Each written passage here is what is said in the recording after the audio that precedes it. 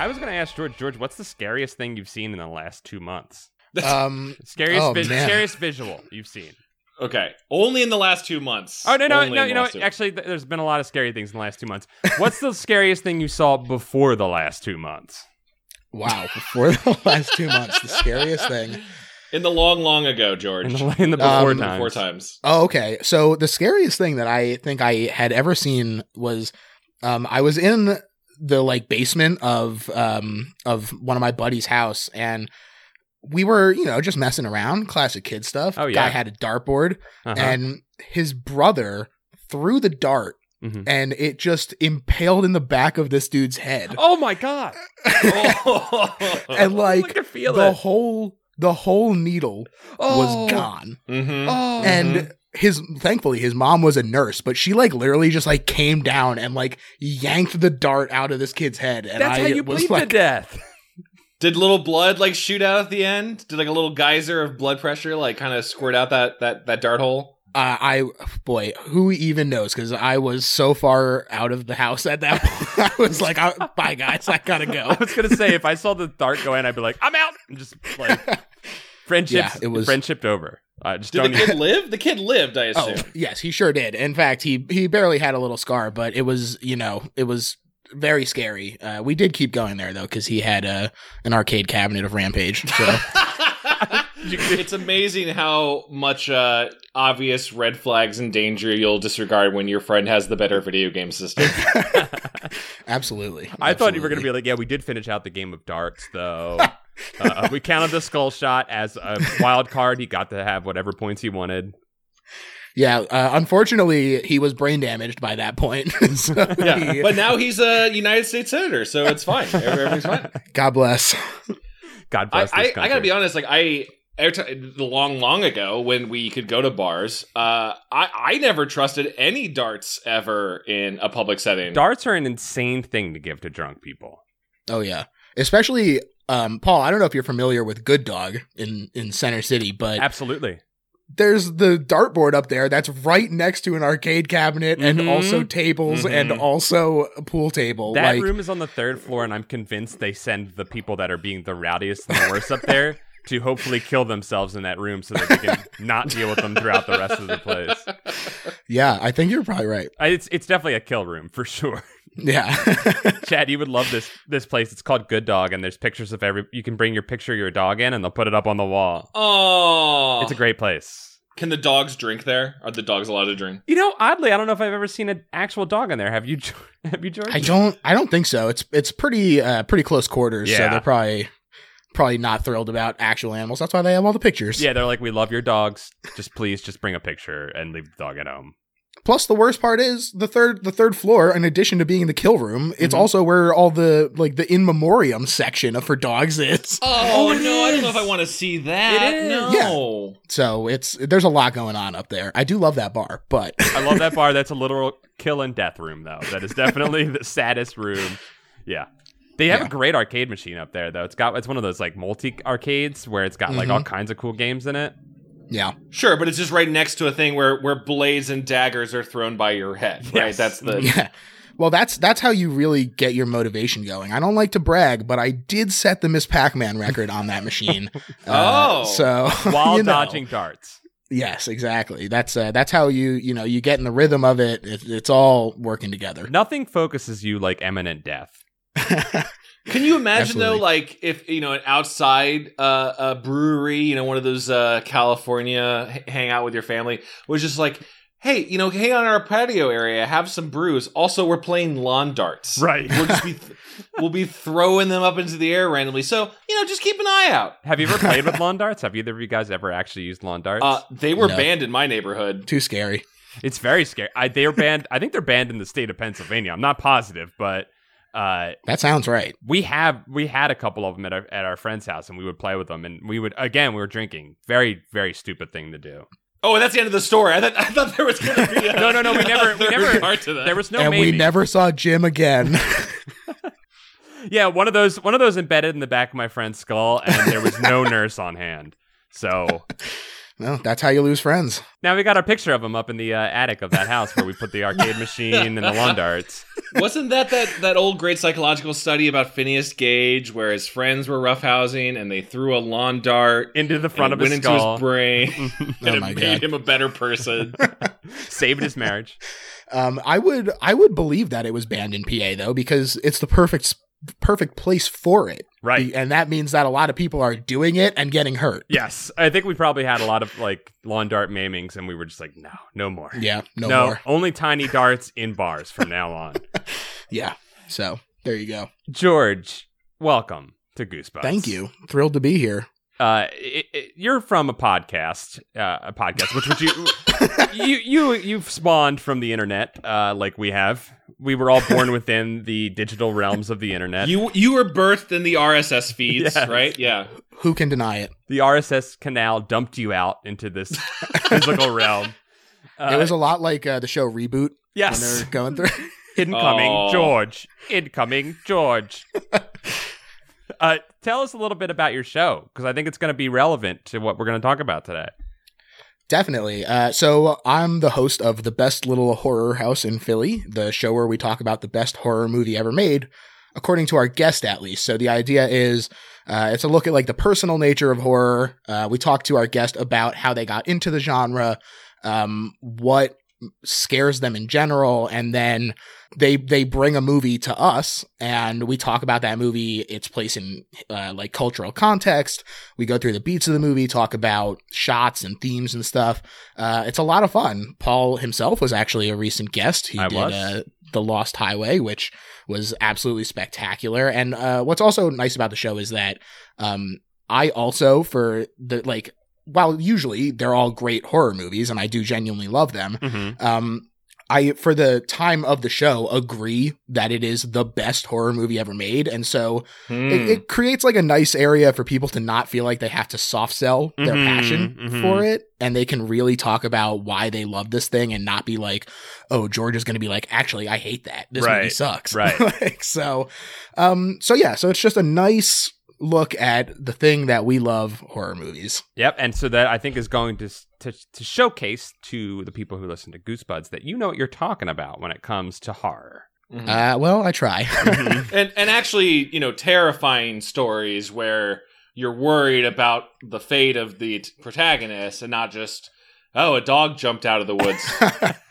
Yeah, definitely. This is it's really a hell of a goosebumps that we're talking about here today. I gotta say. Yeah, we are talking about How to Kill a Monster today, and again, you've seen many movies, so you are an expert on how to kill monsters, probably. You'd think that, but there's different techniques in every goddamn movie. If they could just agree on one. You got the Van Helsing strategy. You got the Ernest against the troll strategy. Exactly. There's a lot of famous. Who would you say, George, is like your favorite monster hunter? Oh man, I mean, I love the classics, so I probably would go Van Helsing. The original Dracula stuff is so great. That Nosferatu that Werner Herzog did is friggin' incredible. I'm not convinced that Klaus Kinski isn't a nightmare that Werner Herzog had and just dreamed up, and he haunts us all. He just birthed his nightmare onto film strips. Yeah. And that's Klaus Kinski for me. So so having someone to take him down like Van Helsing, that's my guy. Well, sorry to say it, unlike your podcast where you agree with people, we're earnest people. We stand Ernest on this podcast. Okay, Ernest has killed so many ghouls and criminals, I guess. Yeah, also criminals. He's all over the place, and good for him. I mean, he's killed everyone but Vern. He can't stop Vern. He's tried to kill Vern so many times, though. We never see Vern, right? We never see the named character. He's always his POV. What if Vern is like in a? I'm trying to think of the actual term besides a Horcrux. A simulacrum, maybe, or an or. He's a Vincent Price in a 13 Ghosts Scooby-Doo. Yeah. And Vern is sort of his like ghostly assistant. See, I always took it as like Diane from Twin Peaks. Okay, yeah. He just talks into the recorder, and you know, there's someone way off in like Ernest headquarters. Yeah, Vern is actually like a robot. Like VERN is actually an acronym. Oh my god, Wow. It's all coming together. I think we finally figured out the puzzle that is the Ernest filmography. There we wow, go. guys. It's perfect. Well, we need to puzzle out what the fuck happened in this book, I think. Yes. Absolutely.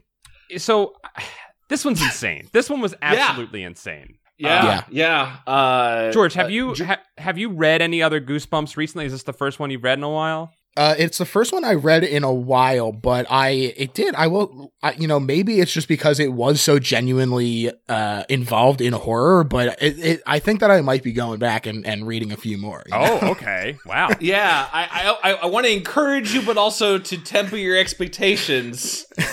This one, it felt like, so in a lot of them, they do what he did in this book in the early chapters, which is lots of fake jump scares, lots of, not horror, not scary situations leading into not scary reveals, tons of that. Right.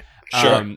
And very rarely does he start out with actual horror in the beginning and actual scary things happening. When it does, it's nice. So yeah. I don't know about you guys, but I was reading the beginning of this one and I was like, great. It's one of those books where it's just going to be 3/4 of shitty chapters of kids being idiots, scaring each other, and their dog jumping out and scaring them. Yeah. Well, especially since they do have the dog. Yes, yeah. Like they yeah. Whenever you see a dog, the dog is only there for one reason. It's to provide a couple of really stupid jump scares. That's all the dog ever does. Yeah. R.L. follows the Chekhov's dog style of storytelling, Yes. where you're going to mention the dog in the first act, and at some point, also in the first act, that dog's going to jump out and scare you. Yes, that's R.L.'s Chekhov's gun. It's so funny too, because like they're like, oh, it's a tall black form with glowing red eyes, and that does not describe a golden retriever. No, it does not. No. It's a labradoodle at the very least, or something. Yeah, unless they were in the swamp, like noodling a catfish, they were not below that dog. That dog was not towering over them. No. Oh, by the way, we talk about the swamp before we get into the plot of the book. I was so thrown by, this is a really, I think, great basic Goosebumps cover, right? The default one is a door with big, like almost Muppety clawed hands reaching out, no face. Yes. It's better left to the imagination. Yes. I remember this cover, and I think I always ripped off these claws whenever I was trying to draw monsters as a little kid. It's great. It's a great cover. It's a great cover, except he gives the steps to how to kill a monster on the cover, guys. I mean, does he though? What are the steps, Paul? I missed the text on the cover. Step 1, run. Step 2, run faster. For my money, that doesn't actually get the job done. No, it doesn't.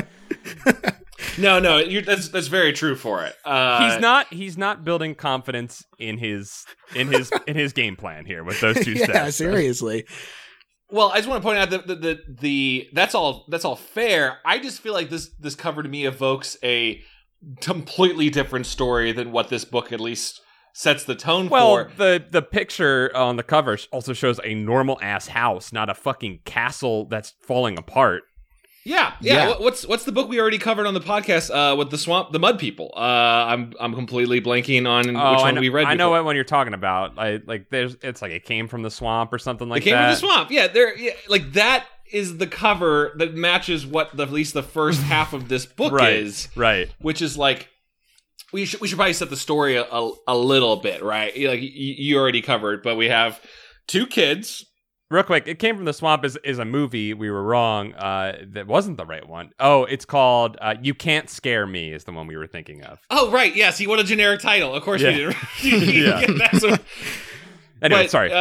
No, it's fine. We follow two kids who are... An important detail that has really stepped out that does not matter at all is that they are step brother and sister. Oh, that's the first note. I don't know. So again, George, I know you haven't read a ton of Goosebumps books recently, but very rarely the parents are almost always, normal mom and dad, not divorced. I think these might be our first divorced parents. Wow.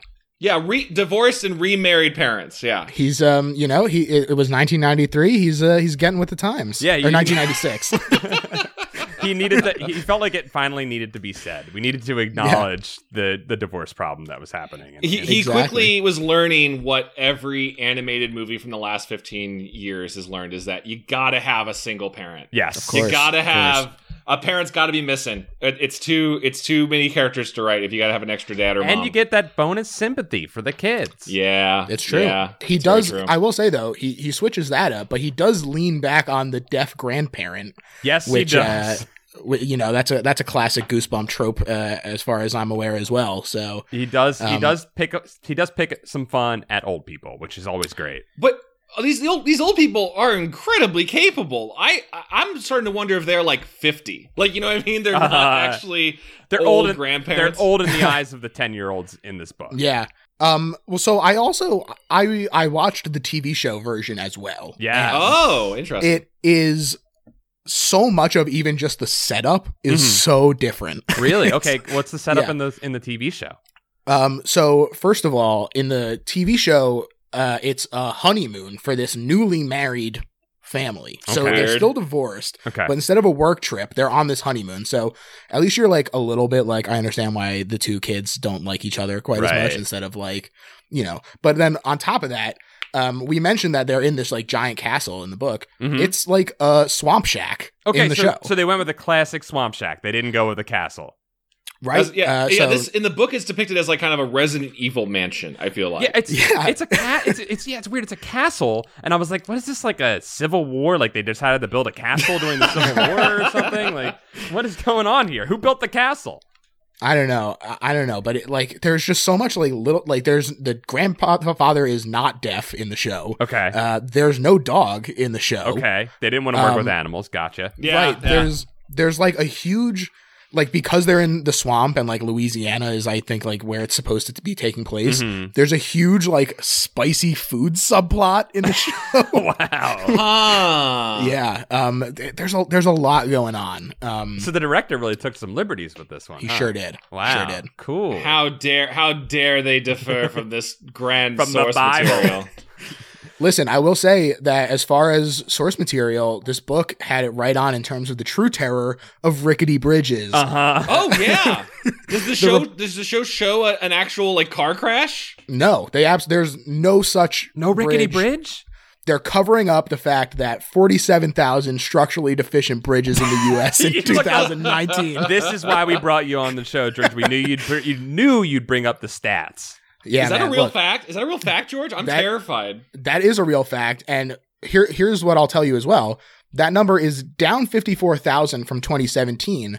But the only reason that it went down is because they loosened the definition I thought you were And gonna. so- I thought you were gonna be saying, Of what is a bridge? Like of what- what structurally deficient means. And so realistically, 4 in 10 bridges is found in being of need of major rehabilitation work in absolutely the US. terrifying. Absolutely And terrifying. if you factor in that 6 out of 10 bridges have a troll underneath, you Oh can't my go God. over any bridge. Bridges are done. Don't do bridges anymore. We're Don't do over. bridges. We're No. not going Bridges across- are over. I thought you were going to say the numbers were down because all of those bridges collapsed. I thought so too. I thought that too. Nope, they're still up there waiting for the right person or the wrong person to try and drive across. Okay, yeah. So for those who haven't read the book, this book starts like pretty early on With real with terror. a genuine terrifying car crash where the family vehicle driving them to their grandparents because there's a quote work emergency in Atlanta that they need to be at. That both parents have to go to, yes. Both parents, I immediately just for no reason because of the pandemic, by the way, I assumed that was like some sort of medical emergency and they were doctors The- having to like The CDC is there. Sure, so- yeah. that's the true. CDC. Yeah, I was like, this. I've seen the zombie movies. They got to get there. Yeah. That's right. Uh, It was Atlanta, not Louisiana. My mistake. Listen, We're, they- we're a bunch of Yankees here, okay? That's right. We're carpetbagging our way down there. Yeah. So, and as opposed to also because they couldn't bring their kids there, I'm like, well, that means the entire city's on lockdown, and that's why you can't bring your kids to Atlanta. Yes. So yeah. driving through the swamps to their grandparents' place. Well, only one of the kids' grandparents' place is important. Right. Is the car just goes off the bridge and crashes, and they like scream, and that's a cliffhanger of a chapter. Literally. It's a truly scary It's a moment. and literal it's- cliffhanger. it gives you the false hope that the beginning of this book is actually going to be scary, because then from there they meander around. The kids wander off into the swamp at night, which, these parents are not going to win any awards. I'll tell you that much. No. They're not paying attention to these kids. Kids wander off. They get lost. Like we talked about the false jump scare of the dog being a swamp monster. They get covered in mud and they end up at the castle, right? At their grandparents' sorry, I want to call one detail about the damage to the car, Paul, if I may. Yes, go ahead. So the way it described to me is the car went straight off and dive bombed into the swamp. Yeah, it went head first. Yeah. Yeah, and they're like, "Oh, Dad just needs to change a tire, and we'll be fine." I'm like, "No, what is this? Is this like a 4x4? Like, what are you driving?" Right. It's a Toyota, man. Those things can take anything. Oh my god, I guess so. Yeah. The detail I wanted to mention is that Clark, the little boy, who is established to be a coward, yes, is reading a comic book about scary swamp monsters on the way to the swamp. Yeah, what a terrible decision. What is he doing? Look, as a scared child, and we've discussed this on your podcast, Church. As a scared child, I did occasionally indulge in my own fears. For some reason, some masochistic reason, I needed to indulge in my own fears. So I kind of got it. But you're right. The parents, and again, the parents should have been like, George, you're a little coward. Get that book out of your hands. You're not allowed to read it, guys. Or sorry, I called him George. I called the child George. He's not. His name is not George. It's okay. I was a cowardly little boy too, Me so too. I got it. Look, coward recognizes coward. Okay. Exactly. But on top of that, I understand indulging in your fears every now and then, but that's like if I was like, oh, I'm going on a long distance flight. Let me pop in Final Destination. Right. Sure. Yeah. Right. Well, guys, this is the classic storytelling technique of you establish some key strengths of the characters early on, right? Clark reader. loves to read. Clark is a reader who covers monster comic books. Despite, it's unfortunate, George, you missed out, is we love tracking when RL likes to mention a real or not real Marvel property. Yes. Yes. There was none mentioned here. This wasn't even one of the indie horror comics, I think. It was just Swamp Monster Comics. He didn't even, we know he loves Swamp Thing. He wrote Swamp Thing. Yeah. Okay? We knew he loved Swamp Thing. He didn't drop a Swamp Thing ref in this. It was too easy. Too You're easy. right. You might be right. He didn't want to go for the easy ref. You're right. That's what it is. RL's I can't treat these kids like kids. I got Yes. They're gonna. Yes. He's like, they know. They already know. They know me. They know. They read all my bios already. Well, they have the great thing of Clark reads Swamp Thing, and Gretchen instead likes to read about nature and studying these survival skills. And then the classic storytelling technique of neither of those things mattering when they deal with both a swamp or a monster. Chad, I don't want to jump ahead, but I do got to say that Clark's reading ability does, in fact, get them somewhere. No, Clark's reading ability is hot garbage in this book. I think that the idea that he's able to read is all we needed to know. Yes, yeah. It didn't need to be established that he liked to read, just that he wasn't illiterate. That's all we needed to know. If you cut out that whole chapter and just said, Clark and I both can read. We're educated. And then it just cut to the next chapter as they showed up. Clark and I are kids. We can read.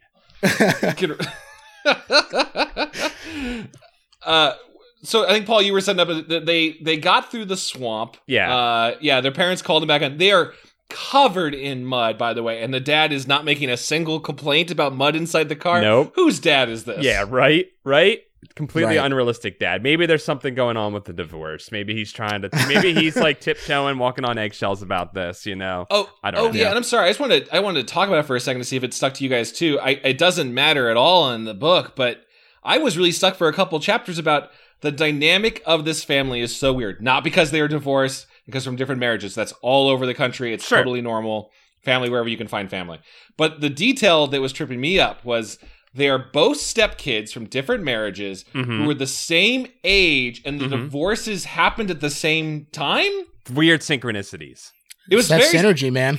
It was just so specific. I thought it was going to come into play later, or we're going to at one point Clark goes well, they're not my grandparents. Okay. I was gonna say maybe it's because I was a demure child and I didn't want to rock the boat too much, but I wouldn't have made fun of somebody else's grandparents. That seems like a dick move, way. you know? Yeah. Felt like a Well, real yeah, dick they're also move. your grandparents now, right? Like they are. Yeah. If you're married into, they're your pop and your mama. Like Yeah, you gotta. You got to butter them up. Yeah, you got gotta butter 'em exactly. up. They're gonna be feeding you pot pies all weekend. You got to be nice. Oh my Gumbo god. in the TV show. Gumbo in the TV show. Oh, that's right. Okay. So, okay, so they replaced the pot pie. They just didn't want to make pies for it. They were like, get Well- a big pot of stew and it'll be easy to put on, and we wanted to cook it and make it. That look would good. maybe be a better choice too, because in the book, these kids fucking complain so much about being served pies. It's nuts. I They're know. so mad about it. I love I love chicken pot pie. chicken pot pie. Is incredible, kids. You idiots. Oh, it was a chicken pot pie. I know there's like a rhubarb pie that they keep talking about. Like, oh, sweetest sugar rhubarb pie, and they're like, oh, gross. Oh, Can't believe we're gonna do rhubarb pie, Grandma. I'm like, what? Like, no. I that's know. just- Listen, I know. here's what I'll say though. We have no idea what the condition of that kitchen was like, considering that she does get attacked by roaches earlier. True. True. Very true. Yeah, it could have. They are hoarders. Yeah, it could, Yeah. Yeah, you're right. You're right. It could have been, those pies could have been nasty. They don't really give too much of a description of the pie, but Yeah. Well, so that's what happens, right? They show up at the house. The grandparents come out. We learn that grandpa's deaf. Grandma likes to cook. Basically, we're led into this disgusting castle, a trash castle, the Spencer estate. A trashel. a trashel, if you will. Yes. And they go in. There's 3 windows. There's 3 disgusting turret windows. No windows in the show. No windows. It's all dark, all dingy. Not a one. Yeah, they are very specific in that there are 0 windows. Just the door has like a little like entryway. Gotcha. I'm kind of okay. concerned about that real life building not having windows. There's some messed up shit going on in there. How do you get Yeah. airflow in this thing? I guess the whole thing is just, it's like a castle, right? So there's just, the mortar is not great everywhere, and there's just going to be Yeah. drafts, right? That's how you get Sure. your fresh air. Okay. Yeah, well, I wonder if that's almost like realistic, where they're like, "Oh, we need to have no windows in this castle so that For it's protection. easy to right? defend." Yeah, right. Well, it made some sense now that you guys mentioned it in the book, because every once in a while the kids would kind of, while they're trying to escape, would uncover like a window as if that was a big deal. Right, Like, right. like, oh, this is a window we can break through. I'm like, there's not windows in every room. I'm so I missed that detail, I guess, in the first part of the book. Yeah, I wasn't sure why this was the one door in the video game level that you could open, Right, as opposed right. to all the other ones. Yes. It's weird. It's a weird detail. It's a very weird detail, but he Chekhov's done it, and he definitely laid out, hey, there's only 3 windows here, guys. 3 windows Yeah. here, guys. So, Yeah. yeah. It does. I will say though that the beyond the fact that it is like a castle, it does. Their descriptions do kind of remind me of going to my own grandparents in terms of like they lived in a mountainous area of New Mhm. York, so there was a lot Sure. of forest surrounding it. Okay. Scratchy blankets, creaky floorboards. Oh, yeah. I was like, all right, I'm putting myself in their shoes. I'm back in it. Grandma's cooking too much. I'm there. Yeah, she's trying to feed me up. So, who else thought that when they got fed tons of food at the beginning, that the grandparents were in on it with the monsters, and were going to feed them to the monsters? Did you guys think that? Absolutely.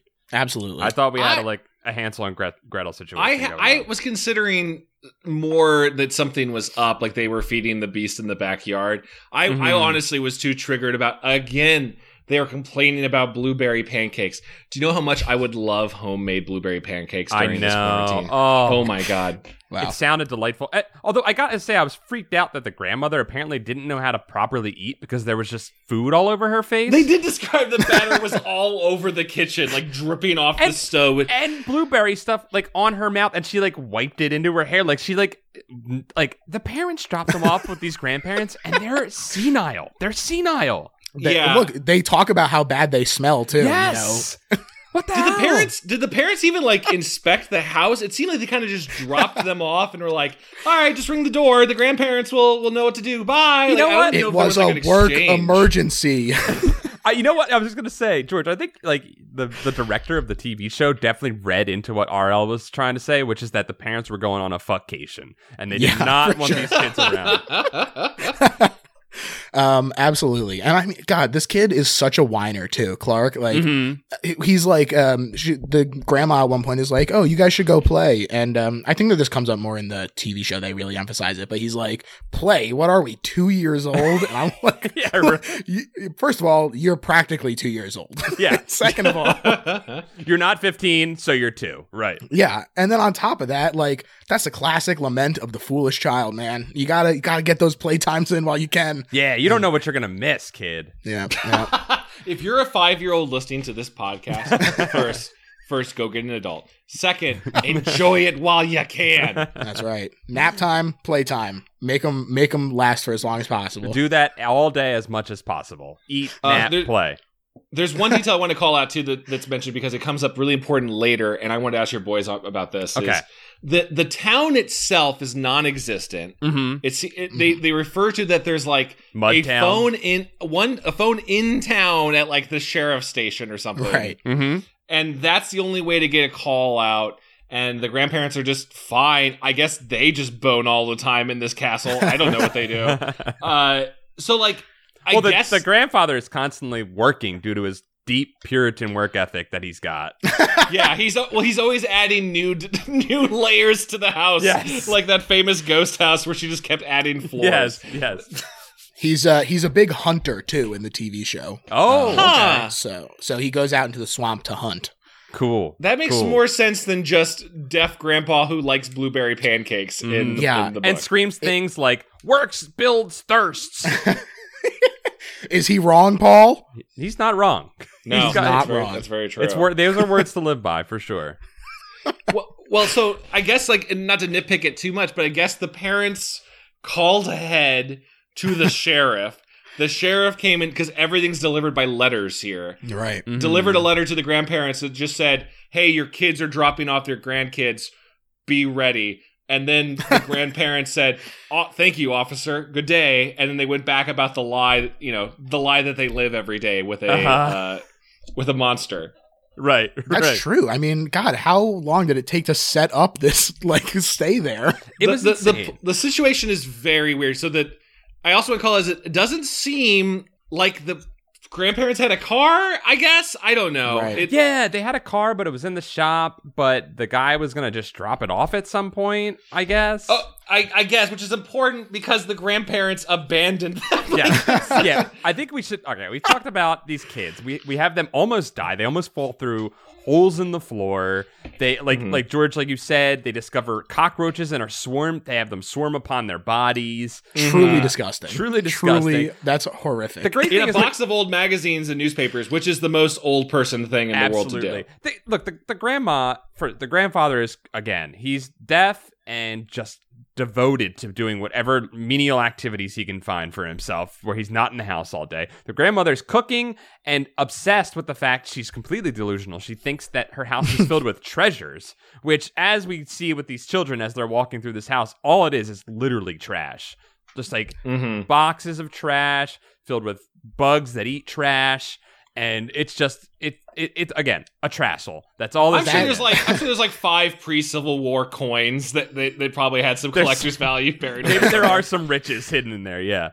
That treasures line really stuck out to me too, especially because there was a passage in this book that just shook me to my core. Oh, okay. When Gretchen is like exploring and she finds the porcelain doll with no eyes, just holes that bore into the like porcelain white of the face. Like truly, what the fuck was that? Like, Yeah, that was a great image. That was a scarier doll than Slappy. Like that was a more interesting visual. very frightening. There were some sincere horror images throughout this entire book, including that one. But like ultimately the first 12 chapters are just, you're just like, what is going on? But then at the end, I think of like chapter 12 or maybe 13 or 14 in that range, we do a complete 90-degree turn into real fucking monster territory. Yeah, this book realizes that it's at the halfway point and can probably start doing some stuff. And it just escalates. They scramble to catch up. They're like, oh, by the way, here you go. Oh, by the way, real quick, what did you guys see the monster as in your head? For me, Sweetums from the Muppets. I do. Yes. I was going to say that, like, so first of all, again, very different in the show. It's like, in the show, it's like a bipedal, like, worm, like WYRM. Ooh. Yeah, cool. It's weird. But in this, I was trying to get a picture out in my head, and basically what I got was a green gorilla with an alligator head. Yeah, that's pretty close. That's how it's described in the book. It says a gorilla body with an alligator head and rows of teeth. But but the eyes were like on the side and not on the top, like an actual alligator. Right. Really weird, disconcerting. I also like. Do you guys remember My Pet Monster from the 80s? Yes. Here, I'm going to post a picture of it real quick. This is what I thought. Oh, yeah. Like. Wait. See, is this not the Noble Roman's pizza mascot? I'm so confused by this. I don't know what you're talking about. Do you know Noble Roman's pizza? Like, there was No. Maybe that was more of a Midwest chain. That's some Indiana shit right there. We had Little Caesars, and that's it. Yeah, okay, all right. Here's what I'm going to say. I'm going to look this up. So, yes, the My Pet Monster, Paul, you talk about while I share you what I was getting confused about. Well, I just, it was either Sweetums or My Pet Monster, and we'll put the picture in with the show notes. My Pet Monster. Those are both reasonable. It just, for some reason, I think it was the claws on the cover made me think of that, right? Yeah, not gorilla hands at all. I was picturing Sweetums mixed with that like Nomu Japanese mascot, like or not Nomu, whatever it is, the little brown square guy. Oh, Domo. Yeah. Domo mixed with a Skeksis' head from Dark Crystal. Like, that's what I was picturing. That's terrifying. That is ridiculously scary, Chad. But I mean, hey, it's almost a testament to, by not overly describing it, it's more scary in your head than what it is.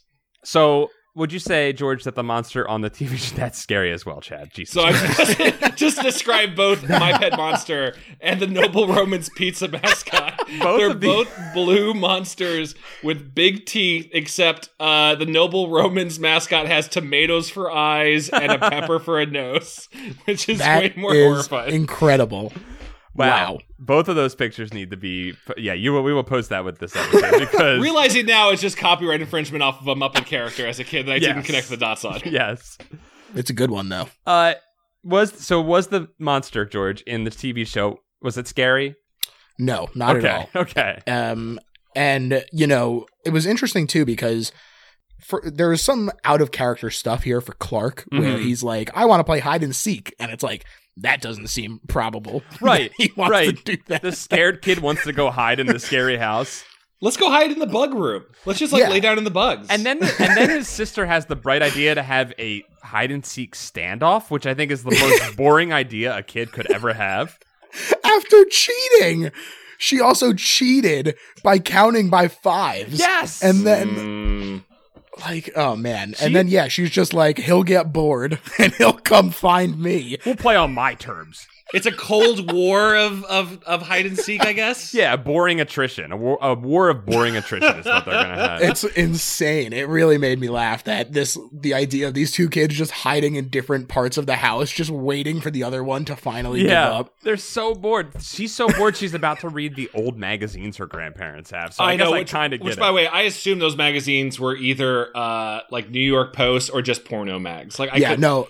They were for sure. It was like Good Housekeeping or just the filthiest, raunchiest shit you've ever seen. Especially after the grandma was like, "Oh, don't go in that room. We have all kinds of stuff in there." And, that's right. The one rule they said, right, which I was getting a lot of like Hill House vibes from this whole book, which was like, you can hang out anywhere you want. Please explore. Even go into, but except for that one room where we keep valuable stuff. Please don't go into it. They go into it immediately. Right, of course. Well, I mean, if you're a parent or a grandparent, you should know that is literally the words that you say if you want the kid to go to that room. Yeah, tell the kids that's where you store the green beans or something. You know what I mean? Like, they won't want to go check out. Right, yeah. And if you open the door and get the green beans out, that's what we're having for dinner tonight. There you go. Kids are not going in there. God, that would solve so many parental problems for me. I think if any of us decide to become a parent, we're going to have that thing down pat because we just figured it out.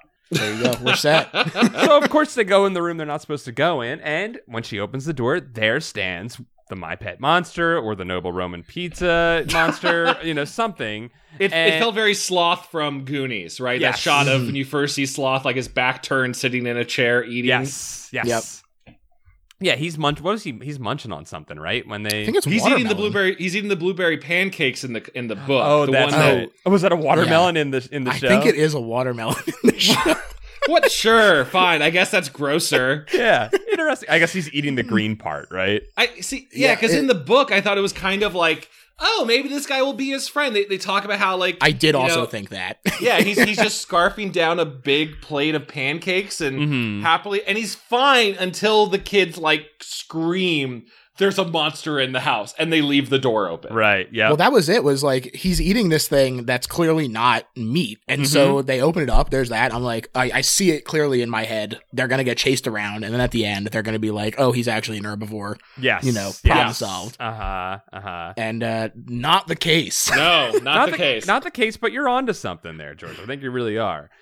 So, like, now we get into from here on out. The story clips along, right? Now we're having the monster chase. They're running around the house. The grandparents are, seemingly oblivious to this insane monster that's loose in the house. Well, right. If I may add, they call for the grandparents. They run down. They call it the 3 different flights of the building over and over. Yep. And they're like, "Where are our grandparents?" The dog is freaking out. Charlie, the dog is freaking. They lock the dog in a room. I don't know if that's smart or terrible. I know. And then that was one where I was like, maybe a good idea. Yeah. Maybe a good idea, but also like don't sacrifice the dog. You know what I mean? Yeah. Like, and poor Charlie. And I believe they pretty much immediately discover that as they run out to the door, that the front door and back door have both been locked from the outside. Yes, and bolted shut. And the grandparents are driving away in a car that suddenly works. Right.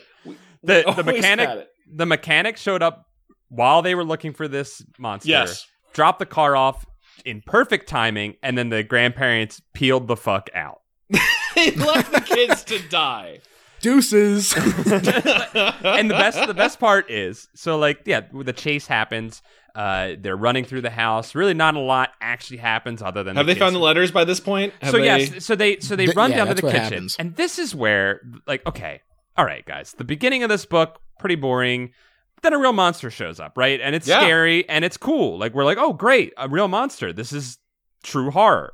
It's chasing them through the hallways, and it smashes furniture over its knee at one point, which seems really badass. It does a backbreaker on a stool. Yeah, it keeps breaking shit to show how powerful it is to these kids. It's great gorilla gator. Yes, the Garator. Yeah, it's like, it's fucking stuff up left and right to show these kids that it will snap them like twigs. It's terrifying. But then we get to the kitchen. They finally run down to the kitchen. They escape the monster briefly. And they find 2 letters addressed to them on the refrigerator. And now I'm trying to get to the actual letters because and RL really pulls this moment and like takes every ounce of drama and pours it into it as he can, right? Because we start to read the letter, and let's see if I can find these letters made me so mad. These letters are so infuriating. These letters. The letter. Oh, go ahead. The letter was infuriating, but Gretchen's reaction to it truly made me laugh out loud. Like when I'll let you read the letter first, Paul. But God, her reaction. I think we have to read the letter because Well, there's 2 letters. You had to distinguish on which one. One. The first letter, because they're read at separate times in the story, and it's fantastic. It's fantastically terrible. It's such a slap in the face to the children that are reading this book. It's so insulting. It's so insulting to me, to you guys, to the children that had to read this book. Are you ready for this? Here are the letters. He's reading this. Clark is reading this with trembling fingers. Dear Gretchen and Clark, we're sorry to do this to you, but we had to leave. A few weeks ago, a swamp monster invaded our house. We captured it in the room upstairs. Then, we didn't know what to do with it. We didn't have a car, so we couldn't get to a phone to call for help. We've lived in terror for the past few weeks. We were afraid to let the monster out. It's so loud and angry all the time. We know it would have killed us. The kids are still scared. We didn't want to tell your parents about the creature. If we did, they wouldn't let you guys come over. Why? Yeah. Because a deadly monster is in our house. Yeah, but they also maybe would have been like, hey, mom and dad, maybe you should leave too. Yeah. We just complained about how we couldn't call anybody for help, but instead we wrote a letter and hid the problem that we had. Hey, we're going to bolt the doors right now, and we're all going to get in your guys' car that has a new fresh tire, and we're going to drive to the police. We're going to get the fuck out of here. Charlie, get in the car, and then the dog just hops in the car, and everything's fine. Everything's fine. Here's the best There you part. go. Here's the best part is because right, that all makes logical sense. But here's their reasoning for not doing that. We don't get many visitors here. They're fucking lonely. They're lonely. So I think this might be more of like condemnation of the parents at this point. That's true. We wanted to see you, but I guess we were wrong. At least they feel a little guilt, right? You should have gone to Atlanta with your mother and father and left us here to die. I guess we were wrong to let you stay. Okay, all right. And then here All we right, go. so- Here we go. Yeah. Well, just to add on to picture when this letter was written in the 15 minutes since Grandma said, "Go play upstairs," and then grandparents quickly got their shit together, got the car keys, wrote these letters, put them on the fridge with magnets, and just locked the doors. They didn't even try to tell them. Wrote this letter that breezes over their complete lapses in logic. That And Gretchen is like, oh, they guess. Yeah. They guess they were wrong. her Truly burst out laughing. dude, it's great because it's like RL just being like, yeah, I totally did not put any logic behind this thing. These No. kids are gonna flip out. He like completely. He guesses how the children reading his book are gonna feel and just puts it right in there for you. Yeah, Paul, there's more to this letter too, if you don't mind, if you want to continue. Yeah. it. Oh, it's great because after they just talk about how they're lonely and that's the reason they left their kids, their grandchildren. to Also, die. by the way, very believable. Yes. I could see my parents writing this letter. I love them to death, and I could see them writing this letter. We missed you. You never visit anymore. You Yeah. never visit anymore. Die with this monster now. We've been feeding the creature, slipping food through an opening Grandpa sawed in the bottom of the door. Thirsty work. It'll make you thirsty. Yeah. Better drink your milk. The monster. By the way, milk in the hot swamp in the middle of summer. No thanks. Oh God. I'm getting gumbo vibes from there. Not gumbo. I'm getting cottonmouth just thinking about What's it. the movie I'm thinking of? Not gumbo. It's Is it gumbo? No. The Milk was a bad choice? Harmony Korine movie. Oh. Oh, Gummo or It's whatever. Gummo. Yeah. Gummo. I've never That's seen. I it. just know that shot of that kid sitting in like a bath of soup or whatever. He's in it, whatever. like, just like eating spaghetti Whatever and, that shot and is. drinking milk in a hot tub. It's disgusting. Gross. Oh Gross. God. Oh God. No. The monster eats a lot, but we had to feed him. We were afraid not to. Here's the thing. We know it's unfair to run off now, but we're just going for help. We'll be back soon as we can find someone who knows what to do with the horrible beast. Sorry, kids. We really are, but we had to bolt you inside the house to make sure you didn't wander into the swamp by yourself. It's not safe out there. It's nuts. Even from a horror standpoint, it is so insane. Well, and Yeah, George, it's to get back fucking crazy. George, to get back to your point, her response to that mentally, she thinks, were they for real? And again, he just sees through his own lack of logic, has the kid voice it, and we're supposed to accept it. And then here's the best part, guys. Sorry, kids. We really, really are sorry. But just remember one thing. You are perfectly safe as long as the monster let out a loud bellow and Clark dropped the letter and it floated underneath the refrigerator. Oh my God. Worst. And I mean, God, it's like the worst cliffhanger I've ever seen, especially when you take into account the payoff. Oh my God. Well, yeah, it's great. It's great because so they fumble for this thing, right? They For the rest of they warm milk this in the summer for like a good two chapters of just Yeah. trying to get the paper out. Yeah. While the monster rampages upstairs and is coming downstairs, I guess. He just dangles this thing out there for you for so long. And then they finally get it out and he opens up the letter as long as you do not open the door and let the monster out. Thanks, Chapters Grandma. ago. Thank you. Thank That you. happened like 5 chapters ago. I know. It's insanity. It's insanity. Yeah. And I can't disagree. look, the book was going like it wasn't going great, then it was going great, and then they threw this at you. Oh, there's one addendum, by the way, to the first letter. If the monster escapes, you'll have no choice. You'll have to find a way to kill it. Yes, So, that's like, right. so that's right. They're aware as they're writing it that their advice might not be followed or it might be too late to write that. Like, they're hearing their kids upstairs messing around near the monster door. And they're like, you know what? I'll Well, put one in of this them extra is. tip just in case. One of them hears that. Only one. You're right. The grandma hears it. Yeah. Here's a classic example of not listening to your inner voice because they wrote this whole thing out, and noticed many lapses in their own logic, but were not self-aware enough to ruminate upon that for a brief moment and maybe solve the problem that was before them very easily. Yeah, if it was like malicious intent, if there was some, like, I'm not trying to break this book, but like, if it was something like where the grandparents always hated them, or they blamed Clark for breaking up the first marriage, I'm just like spitballing. Something. Yeah. Anything where I'd get why maybe these callous grandparents would be like, we're letting you take the sacrificial hit while we go get help, kind of thing, or whatever. Also, do you realize how easy it would be to just solve this situation in that, like, they could have, like, opened up both doors, walked into town, stayed there for a week, come back, that monster would have been gone. Starved to death. Starved to death, yeah. Or walked away. You're right. They're literally, like, just feeding this thing. It, like, they captured it.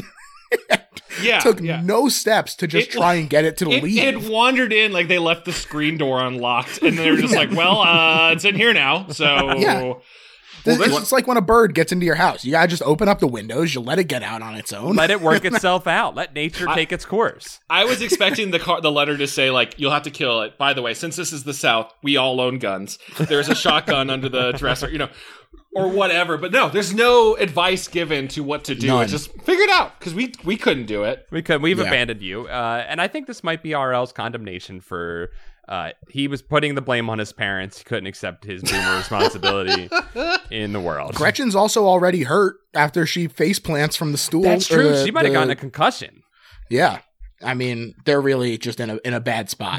And the best part is she does trip over that stool and smacks her head on the ground. And then they find this letter, and then the monster chases after her again and brandishes the stool before he smashes it. That's my favorite one. He shows like, this is going to be your skull. And then he just smashes it over his knee. Yes. It's impressive. It just, at this point, I'm just mad. I don't know about you guys, but I'm just angry at this book. I was a little frustrated that was the setup for why there was a monster in the house. I was so upset because I was like, wow, he gave us an actual like scary monster, and it's really like a creepy setting and a scary monster, and then he squanders it with that terrible letter. Oh yeah, because I think there's something about the core hook of this book that genuinely is maybe one of the scariest things in Goosebumps. Like, I kept picturing it as like the video game level, right? Like the PT demo of this book, right? Which it's unfair to give RL the level of artistic quality as the PT demo, but like that would Grandpa was a real drag. But like that would be genuinely terrifying to be hunted through like a Resident Evil mansion by a big unstoppable like Sweetums. Yeah. and the mechanics they talk about doing are kind of video gamey, right? Like, let's run their big idea is we know that there's a dead, dilapidated stairway on the second floor, right. Very unsafe. Let's trick the monster into falling off while we hang off the banister. Really scary. That's a very scary idea. Yeah, definitely. It is. It works so much better in the book than it does in the TV show. Oh, do they do the same thing in the show? They do the plan, but you have no time to like sit on it. In the book, they do this fake out death where he falls through the like the hole in the stairs, and then like they're like, great, we're done. She's like fantasizing about how she's gonna tell her parents how right she was about not wanting to come, and like so relatable to just be like, for once they'll be forced to admit that they were wrong. Yep. I was right. Very relatable. And like you're like, oh man, this is great, it worked, the monster's dead, she's gonna get the parents to admit that they were wrong, and then you look at how much book is left and you're like, oh fuck. Yep. Well, and that's the great part about this, and I think George just plays to your expertise of this is like a slasher film at the end now, right? Oh yeah. The monster keeps coming back. It's great. That's right. It is. It's the unstoppable force for sure. Mm-hmm. There's a great like shot called out in the book at another point of like at some point the monster is holding Grandpa's saw. Yes. Yeah. And I was like, okay, I was already kind of feeling Chainsaw Massacre like vibes from this book already, and now I'm like, oh, the monster's got a goddamn tool. Like that was a very cool shot. He never does anything with the saw. Yeah. He completely abandons it. He backbreakers that too. He keeps smashing. He keeps baning all of them. I do want to say, I wanted to go back to your PT comment, and I want to say, Chad, that this book, like a fine work of art, raises way more questions at the end than it answers. Well, you the listener might be going, didn't they mention that there were 2 letters at the beginning? Yes. It was very much spelled out that there were 2 letters, Yes. and then the kids completely forget about the other letter The second of the entire letter. book. Well, so they do their plan, and they do drop this monster on its ass and knock it out, and they think they kill it, right? So then they try to escape the house again, but they can't. Again, they're downstairs. They're smashing on windows. They're trying to get out. Can't get out. Monster They don't wakes have up. the diamond key yet. To They don't. get Yes, out, or, right. or, Yes, yeah. or the red gem to put into the slot to escape Yes. the mansion. Yes, they didn't look at that fine piece of art and pull the arm off and find that it was actually a gear. So they didn't do these steps, and the monster comes back and it's chasing them again. And they come up with another plan, right? And it's great because it actually does a good job of taking some stuff from the beginning, and they realize, oh, our grandparents have been feeding this monster, so it likes the food that our grandparents feed it. The daughter Gretchen decides, oh, I'll put tons of poison inside of this. Oh my food. god, this poison Very disturbing. this poisoning. It was very scary and she loads this thing up. Rat poison, bleach, turpentine. She even throws a couple mothballs in there for good measure. Those things stink. You know, she so- sprinkles like laundry crystals or something on top. She's doing like a gourmet assortment of poisons in this pot. There's 7 different poisons on this thing. I wrote each one down. There are 7 of them. Go ahead. What are they? What do we got? You got turpentine, drain cleaner, rat poison, ammonia, orange paint, mothballs, and then she just sprays bug spray on top. That's Right, right, the bug right. spray for the final measure. I'm surprised she didn't create poisonous gas that would kill them with this combination. If anything, she really should have just put out a big jar of rat poison and wrote pie on the side of it, and that would have been just as efficient of what she was doing. Yeah. And She's really she's enjoying it though. It's like really disturbing how much she's like, oh, we're gonna get this thing. Like, this is just an animal. yeah, she's yeah, like, no, it's kind of like not to look at it this filter all the time, but like they would never be able to make this now. In terms of, did she pour these many poisons in the TV show, George?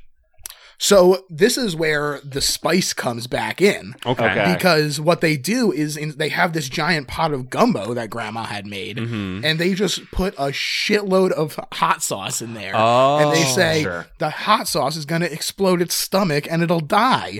That's And more of a prank than anything. Okay. so, We're going to prank the fuck out of this monster, and it's going to be so embarrassed it's going to leave.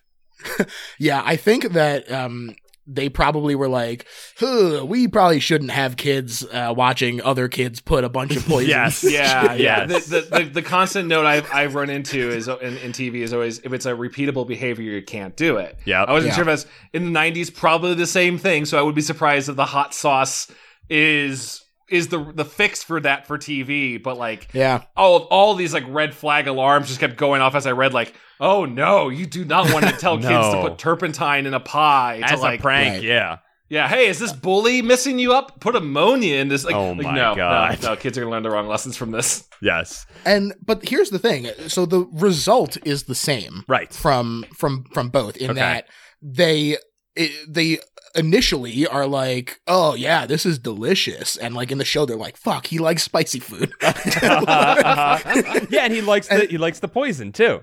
Yeah, and it's this very like over the top like pantomime from the Gorilla Gator who's like, oh yeah, rubbing my tummy. You know, it's funny. The whole time I was picturing, after you described it, the Taka and Razor from Ninja Turtles 2. Yes. Yes. And I'm picturing now that exact thing when they eat the drug-filled donuts. Yes. And they rub their tum-tums. Yeah, they're like, because they're babies, because that's what they are. Yeah, it's intense as hell. But then afterward, they're like, "Oh, great, he enjoys it," and then he dies in theory. In both, Qu- in both of them, he yeah. dies. Okay. And the And, kids don't double tap. They need to always. You got to always Right. double tap Well, the monster. in the book, Clark does try to double tap. He throws his comic book at its head when it's there.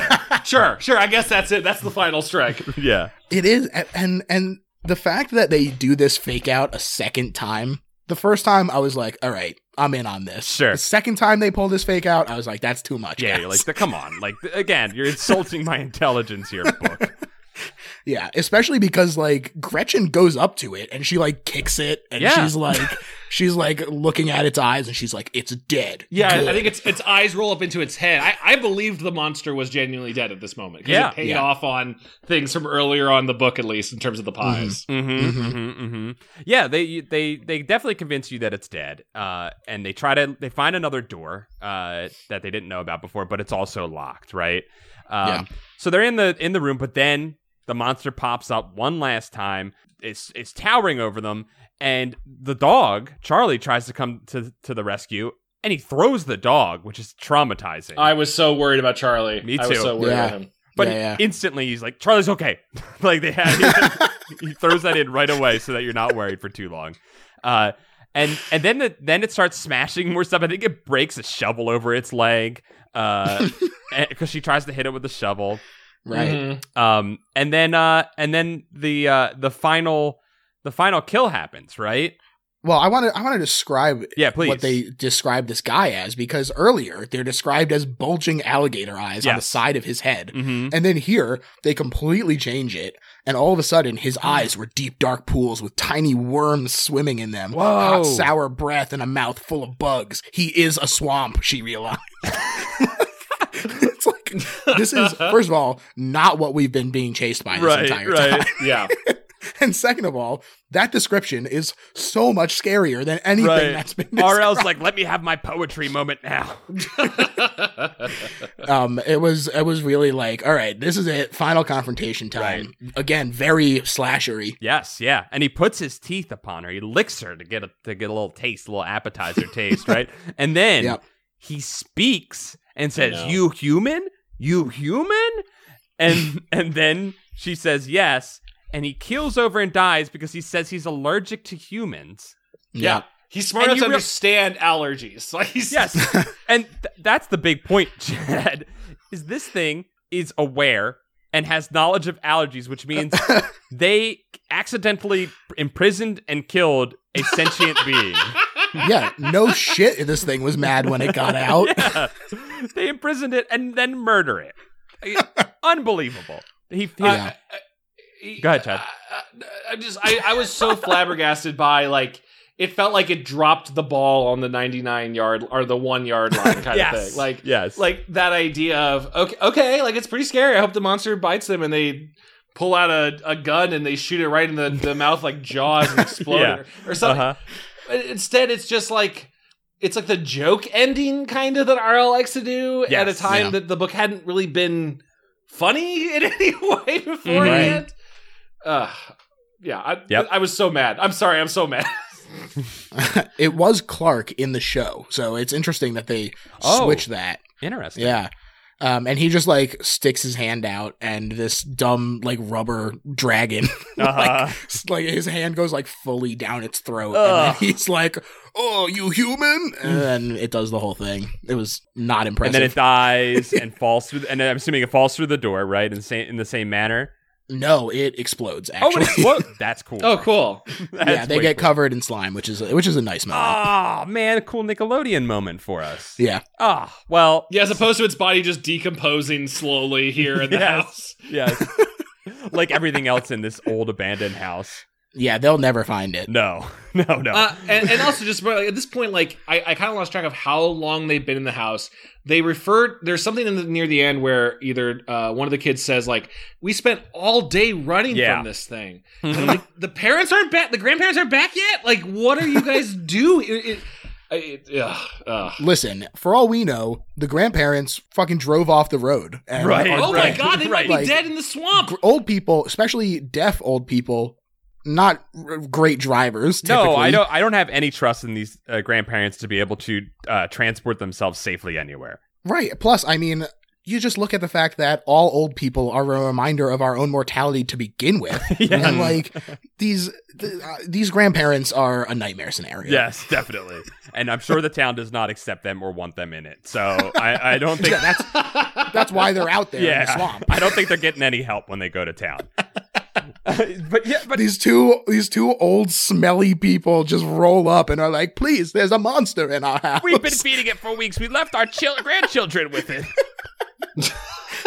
And Gretchen does say that. She's like, no one is going to believe. Yes. Like, no one will come back. Yes, with them. yeah, they know that they have to take this into their own hands and they have to survive on their own. Yeah. Yeah. So definitely it's an all-day affair. Yeah.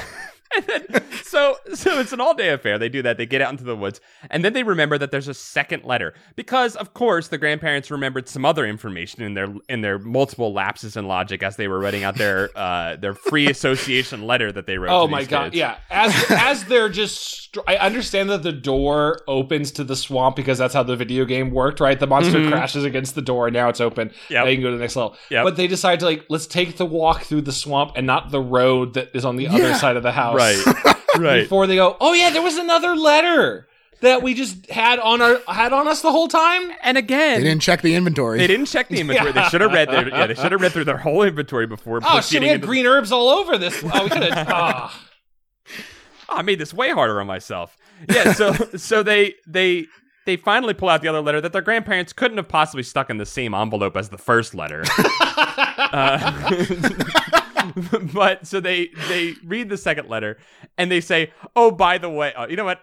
I gotta read the actual. Yeah, letter. please Let's read the go down letter. there. We gotta read the letter." And they argue over wanting to read the letter. Clark, for some reason, just doesn't want to read it, which I guess, with how stupid the first letter was and how infuriating it was, I guess I understand where he's coming from, right? Yeah. He's done with them. He's like, I don't want anything to do with them or their dumb letters anymore. I have disowned those grandparents. I never owned them in the first place. No, yeah, but- they're not my grandparents. Not at my all. idiot grandparents, but Yeah. I'll read it for you. Yeah, this letter's insane. Dear Gretchen and Clark, we hope you children are safe and well. Thanks. Shut up. Thanks, you mean well. Amazing opening. We forgot one word of warning in the first letter. If the monster gets out and you do kill it and escape from the house, stay on the road. Do not go into the swamp. The monster's Wow. brothers and sisters live in the swamp. Dozens of them. We think they are out there waiting for him. We've seen the monsters in the swamp. We've heard them whistling to each other every night. They're unhappy their brother was captured. They're waiting for him to return. So they pissed off the other monsters. Yeah. So whatever you do, stay out of the swamp. It's not safe out there. Stay out of the swamp. Good luck. We love you. Incredible. XOXO, grandma. Yeah, the fact that they are like aware that these other swamp monsters are out there waiting for this one means that they know it's intelligent. Yes, they know. Yes. Yes, they know what they've done, George. They're the real monsters. Yes, they realize that they have opened this box and they are responsible for the sin that is spilling out into the world. Yeah. We could have made a pie trail from the upper story down out to the swamp to let the monster out. Yes. But we decided, we might be able to get some money with a freak show traveling through town. So let's hold on to this guy. Yeah. Wow. Yeah, they realized that their house was boring as shit, and maybe they thought that this monster could have been like a friend for the kids to play with or something. Yeah. Oh, and by the way, this is the last page. What Paul read is the end of the book with probably the most fuck you I read out of pages Yes. that I've read in a Goosebumps book. So the good luck, we love you. A couple more chapters or a couple more sentences go by. Yep. And they hear whistling. Gretchen, Clark choked out my name. Do you hear that? What is that sound? What is it? It sounds like a whistle.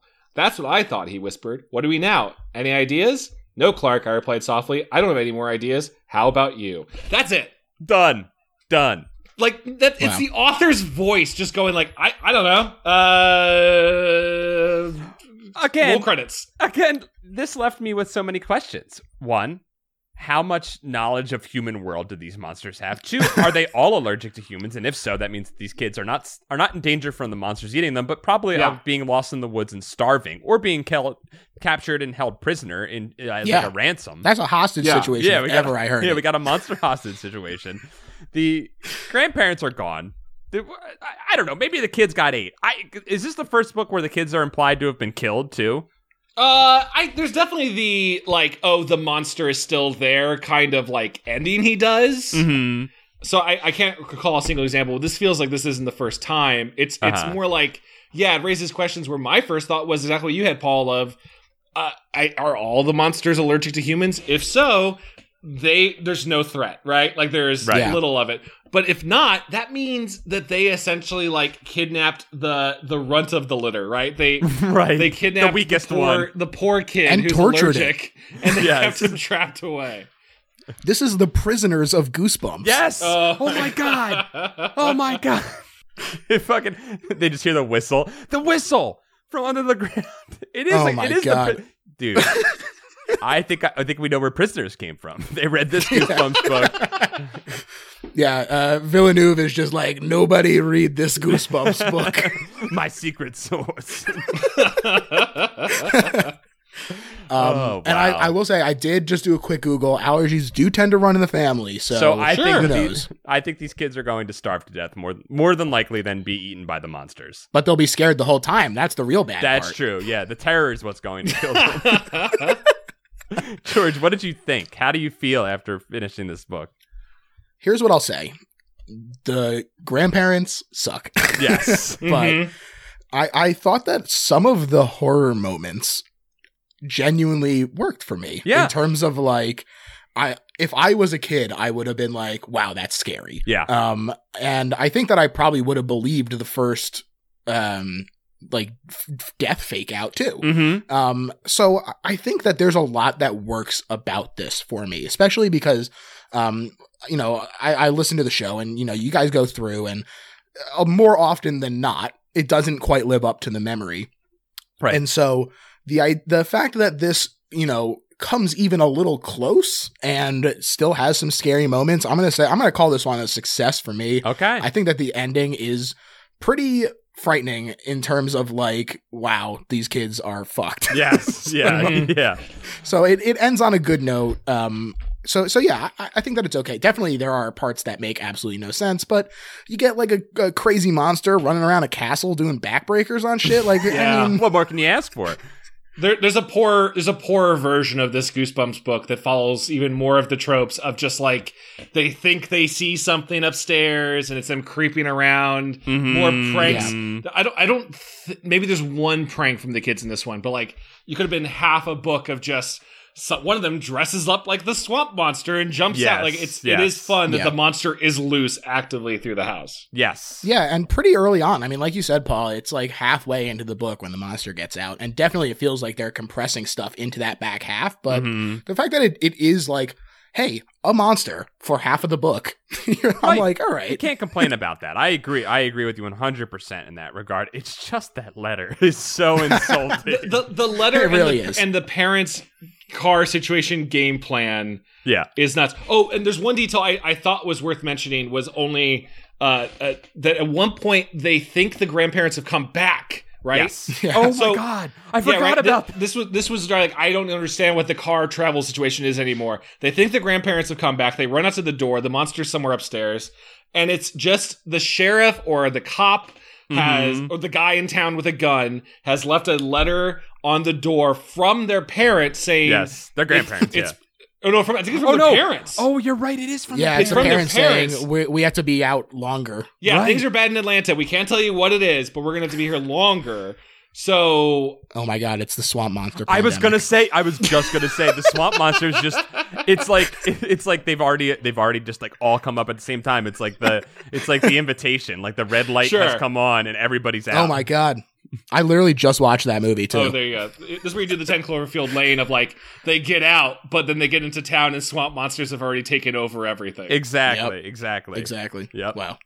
Yeah, the swamp monster was the one who drove up. Yeah, I have the car now. Honk honk. Get up. But like, it's such an annoying detail to have in the Yes. book because it just like it throws you every time of like this is an unnecessary rule or detail Yeah. that just makes you like Right. question why any of it's possible when monster in the house alone with the kids is scary enough as it is. Right. Yeah. I will say I agree that the letter is insulting, but Gretchen's reaction to it truly, like I said, it made me laugh, and so I'm Yeah. willing to forgive it just for the sake of Right. sake of Gretchen freaking out. And at least like he's kind of acknowledging, right, that this is yeah, he's like, ridiculous. I know it's bad, you know it's bad. Let's just get past We're just this. getting back to the monster. I just want to get back to the monster. And how many 80s and 70s slashers are there that, you have to get through the shitty, non-logical portions in Yep. order to get to the good kills. Yep. So, You're right. I guess I can forgive it for that. This one was fine. At least it was interesting, right? Oh, Yeah. I had a blast reading this as opposed to other books where have just been like, to call any of reading these a slog is kind of a pain because it's a kid's book, Right. But this was an interesting read at the very least, as opposed to, I feel like we're just pacing, we're just treading water until we get to the end. Absolutely. Yeah, I think that. Again, I think the past couple have been pretty interesting. I think we're entering a period of Goosebumps where maybe he got a little bored of the way he was writing stuff, and now he just decides to maybe take the shackles off and just go full bonkers, right? The juice is loose, but for R.L. Stein. And, the goose is loose. The goose is loose. I was going to say the Stein unwinds. Oh my God, I love it. Well, hey, George, let me ask, to connect it to obviously your expansive knowledge of horror. We've referenced a few different movies already talking about this. It's like, if you're listening to this episode or you read this book and you want a better taste of swamp horror, do you have any like key recommendations of movies that people should check out? Great question. Wow, in terms of swamp horror, I mean, my first instinct is going to be Hatchet. It's basically, and it's a proud ripoff of Friday the 13th. Okay. And it stars actually, Kane Hodder, who was he's pretty much like the most famous person who actually portrayed Jason in terms of like, establishing sort of like a physical presence and establishing him as like a threat instead of, and so he plays the character, like the main bad guy, the force in the swamp in Hatchet. And so there's a lot of fun kills. It's very goofy. It's very silly. It's sort of like B-movie on purpose kind of thing. But cool. you could do a lot worse. Also, Anaconda is fun. Okay. Oh, I just watched, not Anaconda. I just watched Lake Placid last week. It's a blast. There you go. That's lake though, not swamp. Sorry. So, okay. You know what? It's called Lake Placid, but there's definitely a swamp in that movie when I think about it. Right? Yeah. Lakes can be swampy. A swamp can flood into a body of water that stands in a more isolated pocket, I think. It's true. Yeah. All right, Chad. It's like a wetland area. Chad, we're on board, Chad. We're with you. Listen, Betty, to add on to that, not to hijack your recommendations, just remind me, Lake Placid, Betty White is awesome in it. She's very, very good. Oh, yeah? Yeah. What isn't she good in, though? That's true. That's true. Also, it's, I just discovered that it's written by David E. Kelly, who created like Ally McBeal and Boston Legal, and it's clearly a script he wrote before he became a TV showrunner, and it's fun to see characters having snappy dialogue. Except instead of like, I want to have a baby, there's an alligator eating people. Always a good time. Well, it sounds like we have some good movie pairings based on this. That's great. Thank you again for that, George and Chad. And, of course. And George, thank you for being on the show. Can you tell people where they can find you on the internet? Absolutely. This was really a joy for me. I'm glad that we got to at least talk about a good book, too. So, really a good app for me to jump in on. I gotta say, the first 12 chapters, I was really nervous for you. I was like, shit, I hope this didn't suck for him. Yeah, well, me too. So... But yeah, so people can find me. Like I said, I'm the host of The Best Little Horror House in Philly. That show is on all major podcast platforms. So whatever you're listening to this on, you could probably listen to that on too. There is an episode with Paul that I highly recommend that you go check out. Hopefully we'll get Chad on there too, maybe. I would love to. There we go. And you can find me on Twitter at Little Horror PHL. And littlehorrorphl.com will also give you all kinds of links and directions and stuff. So just go there or Twitter. Sweet. And we'll put those in the description as well. Great. Guys, I think I'm feeling a little hot and clammy here. I think I'm going to go take a dip in a swamp. I'm going to take a dip in the swamp. Yeah, I'm just going to jump in and get some of that sweet, sweet algae all in my lungs. That healing algae all over my body. Okay, all right, I'm gonna jump in. I'll see you guys later. Bye.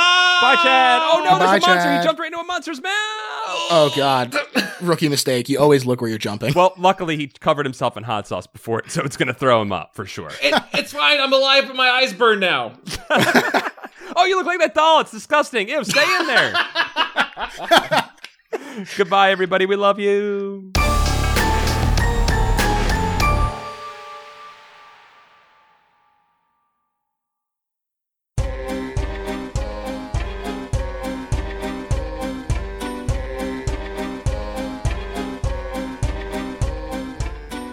thank you all for listening to another episode of Goosebuds, and we just wanted to go ahead and say thank you to all of the wonderful people who have their souls bound in flesh pages in the Book of Names. And we also want to say thank you to the very fresh names. The fresh pages. The ones with the blood still dripping from the letters. And their names are Wesley. And Timothy Misodulakis. What about Thomas Miller? Shay Day. Milky Bar Nuggets. Or Kelly Sestair? Keith Hallicrow. Jacob Foster. Aogan Welcome. Dakota Campion. Clay McCarty, thank you for lending your skin. And Chris 1-800-CRANK-IT Nelson. Welcome, you phone man. You're all damned. Now for the names that are the most damned. Maybe one day you will be here, Wesley. We want to say, I'll just start again. We want to say thank you to my boy Stefan Jive Turkey Kuwabara. And Hollis Hornbake. Buddy Morrill. Cameron Murphy Audio. Clayton C. David Cron. Fred Atkins. Josh Robertson. Michael McDowell. Mickey C. Mike Lanteri. Nathan Dolezal. Nick Hinkle. Alcade. Jared Mason. Jim Greaves. Mel Dipson. Not to Pearl Henderson. Joshua Lopez. Zang Keith. Afsheen. Danky McStanky. Jennifer Britton. Aaron T. Strunk. Dango Twists. Victor. Brian Wells. Stay safe and wash all of your zenticles thoroughly. That's smart. If you have zenticles, you want to keep Yeah. them clean. Drew Applegate. Becca McWilliams. Stealth Bates. Jonas Blatterman. Joseph Miranda. Patrick Reynolds. Robert Moon. Scott Colopy. Jason U. Crooker. John Keaty. Third, Sergio. Christina Doling. Clay Castle. Colin. And I wear Billabong. What? Is this an ad? They made you do an ad. They made me an ad. Miguel Pardo. Still a pretty decent dog, generally speaking. That's an ad for that dog. Calf. Joe, remember to save early and often. Scott. Matt, the half-court warlock bachelor. Paul Grasso. Trans rights, baby. Walter Fraser. Ishak Arifin. Maddie. Matthew, time travel paradox pals. Ranger had a moral obligation to stop 9/11, but instead he saved 2 children. What's that story? We gotta read that Yeah, what is story. that We gotta story? read that story. Reinfected. Taylor Dierks. Tyler Penner. Alan Saylor. Chosen One. Cody Redfield. Gregory D. Warren. James Roy. Mikey Gillo. Sam Hash. Aiden Alexander Dice. Alistair Perez. Bradford Coulter. Dylan Vaughn. Jin Kay. Jonas Eggman. Rich Hilborn. Toothless Barry, the Whistler Bostowitz. Nice job. Trendy Moron. You always got to go with the toothless sound for that one. Joshua Jacob Witz. Justin Wagman. Trent Davis. 2 in the slink, also 1 in the slink, all 3 in the slink then. Cardboard Walk. Connor Church. Frank N. Stein. Oh, Fucking oh my God. Yo, Frankenstein's in our book? Cool. Yeah. Whew. Guys, it's Frank and Stein's monster. Let's be clear. Yeah. Scared. How about Leviathan? I think it might just be Levithan. It is. Is it? Oh, It I'm so is. sorry. I misjudged you as a monster. Leviathan. Yeah, you thought they were a monster. Ryan Shell. Tommy, obligatory holiday name change, Hoey. Vincent Modica. Luke Noodles. Heath Robinson. Rug. Up and Champ. Sam Bambino. Alicia Grafe. Anthony Kuwabara. Brock Graham. Hugh Bolin. Joe Gorman. Joe Goman. Joe Goman. Carol. I think that's Carl. I think that's supposed to be Carl, my friend. That's just how I say Carol. I'm sorry, man. I say a K It's and I a- gotta say it that way. It's a regional dialect. Carol. Moloister. Blake Alvarez. Elusive Koala. Jake Young. Yanni Markovina. Space Tiger. Jesus Christ. Boney. Brooke X. Christian Van Skyver. Corey Shelley. Jessica Zyball. Wow. Joe. Joe really tripped you up. Low Belly Hate Me. Nathan Remick. Divaldi. Brian Hopgood. Jeremy Lowe. Zach Connor. Anxious Serve. Reed Stubendike. Burn, your rap stepdad. Cool. Cool. Foolish for Deborah. Jake H. Joey Evans. Jordan Lockwood. Valhalla Black. Carewise Gamgee. Joe Spooky Digital Ghost Tierney. Kevin Hamilton. Patreon_donator, yo. Cameron Hansen. Eric England. Swag Bumps Nightmare at Campiolo Squire. Tom Whitman. W Hitman. Oh, shit. Tom W. Hitman. Podcast over. We're all dead. John the Howling Eye Duda. Llama Consultant. Nicholas Johnson. Andrew Jadzik talks to Joe Pera about Goosebuds. Etonomore. General Lee Depresse. Goose Time. Lord Cornwallis at your service. Andrew Evans. Cardamom Birkenbeano. Dingus Dank Ding Dung Dunkelheim. Elizabeth Steenweg. Yeah. Daddy's Happy Apple Boy. Yappelin. Baz Gerritsen. Chris Pittman. Dan. Dylan Eads. Goon Cahoots. Justin Garrett. Actually, it's just Garrett. Oops. Oddly enough. It's just Garrett. It's just Garrett. Egg baby. Eric Soto. Hey fellas, we're all smelling real good. I just showered a little while ago, so that's true. Buff Cat. Calamity Carl. Dylan McCann. Germ Juice. Jonas Evan Voldson. Sean Minogue. SNES Chalmers. I fucked it up. Jacob the Rough-Handed. Nick Johnson. Arachnid Delight. John Pigeon Hat Barber. Scotty Pippen. He's back for another month. Triangle Offense, keeping it together. Keep the dream team together, baby. Stephen Day. Kate Ann Franklin. Chip Hansen. Dak Prinky. Dr. Worm. Jared Nutty. Matt McClellan. McClellan. R.L. Slink. Stink Lich. Zach Bush. Adam Morocco. I'm always getting this one. Help me, other two guys. I can't stop jacking while we read these names. How would they help me? That's my question. To help you jack faster. Thank you. That sounds great. Jeremy Bowser. J.R. Chip. Nathan Whitmore. Plushy Pal. Ryan Carroll. Sadie Kitson.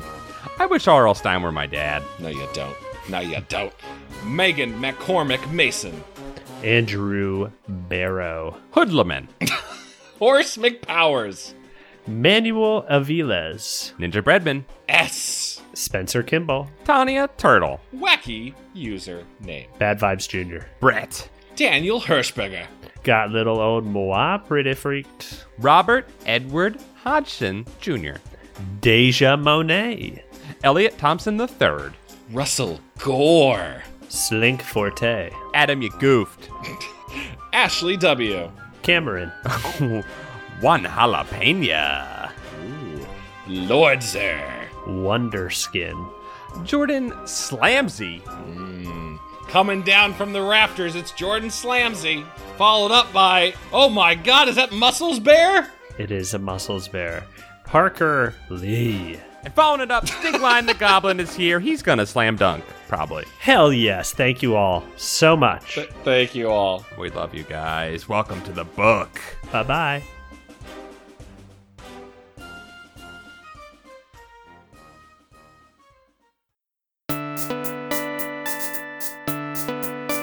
Flypaper. The work of the people, Owned by the people. Supported by the people. visit flypaper.fm.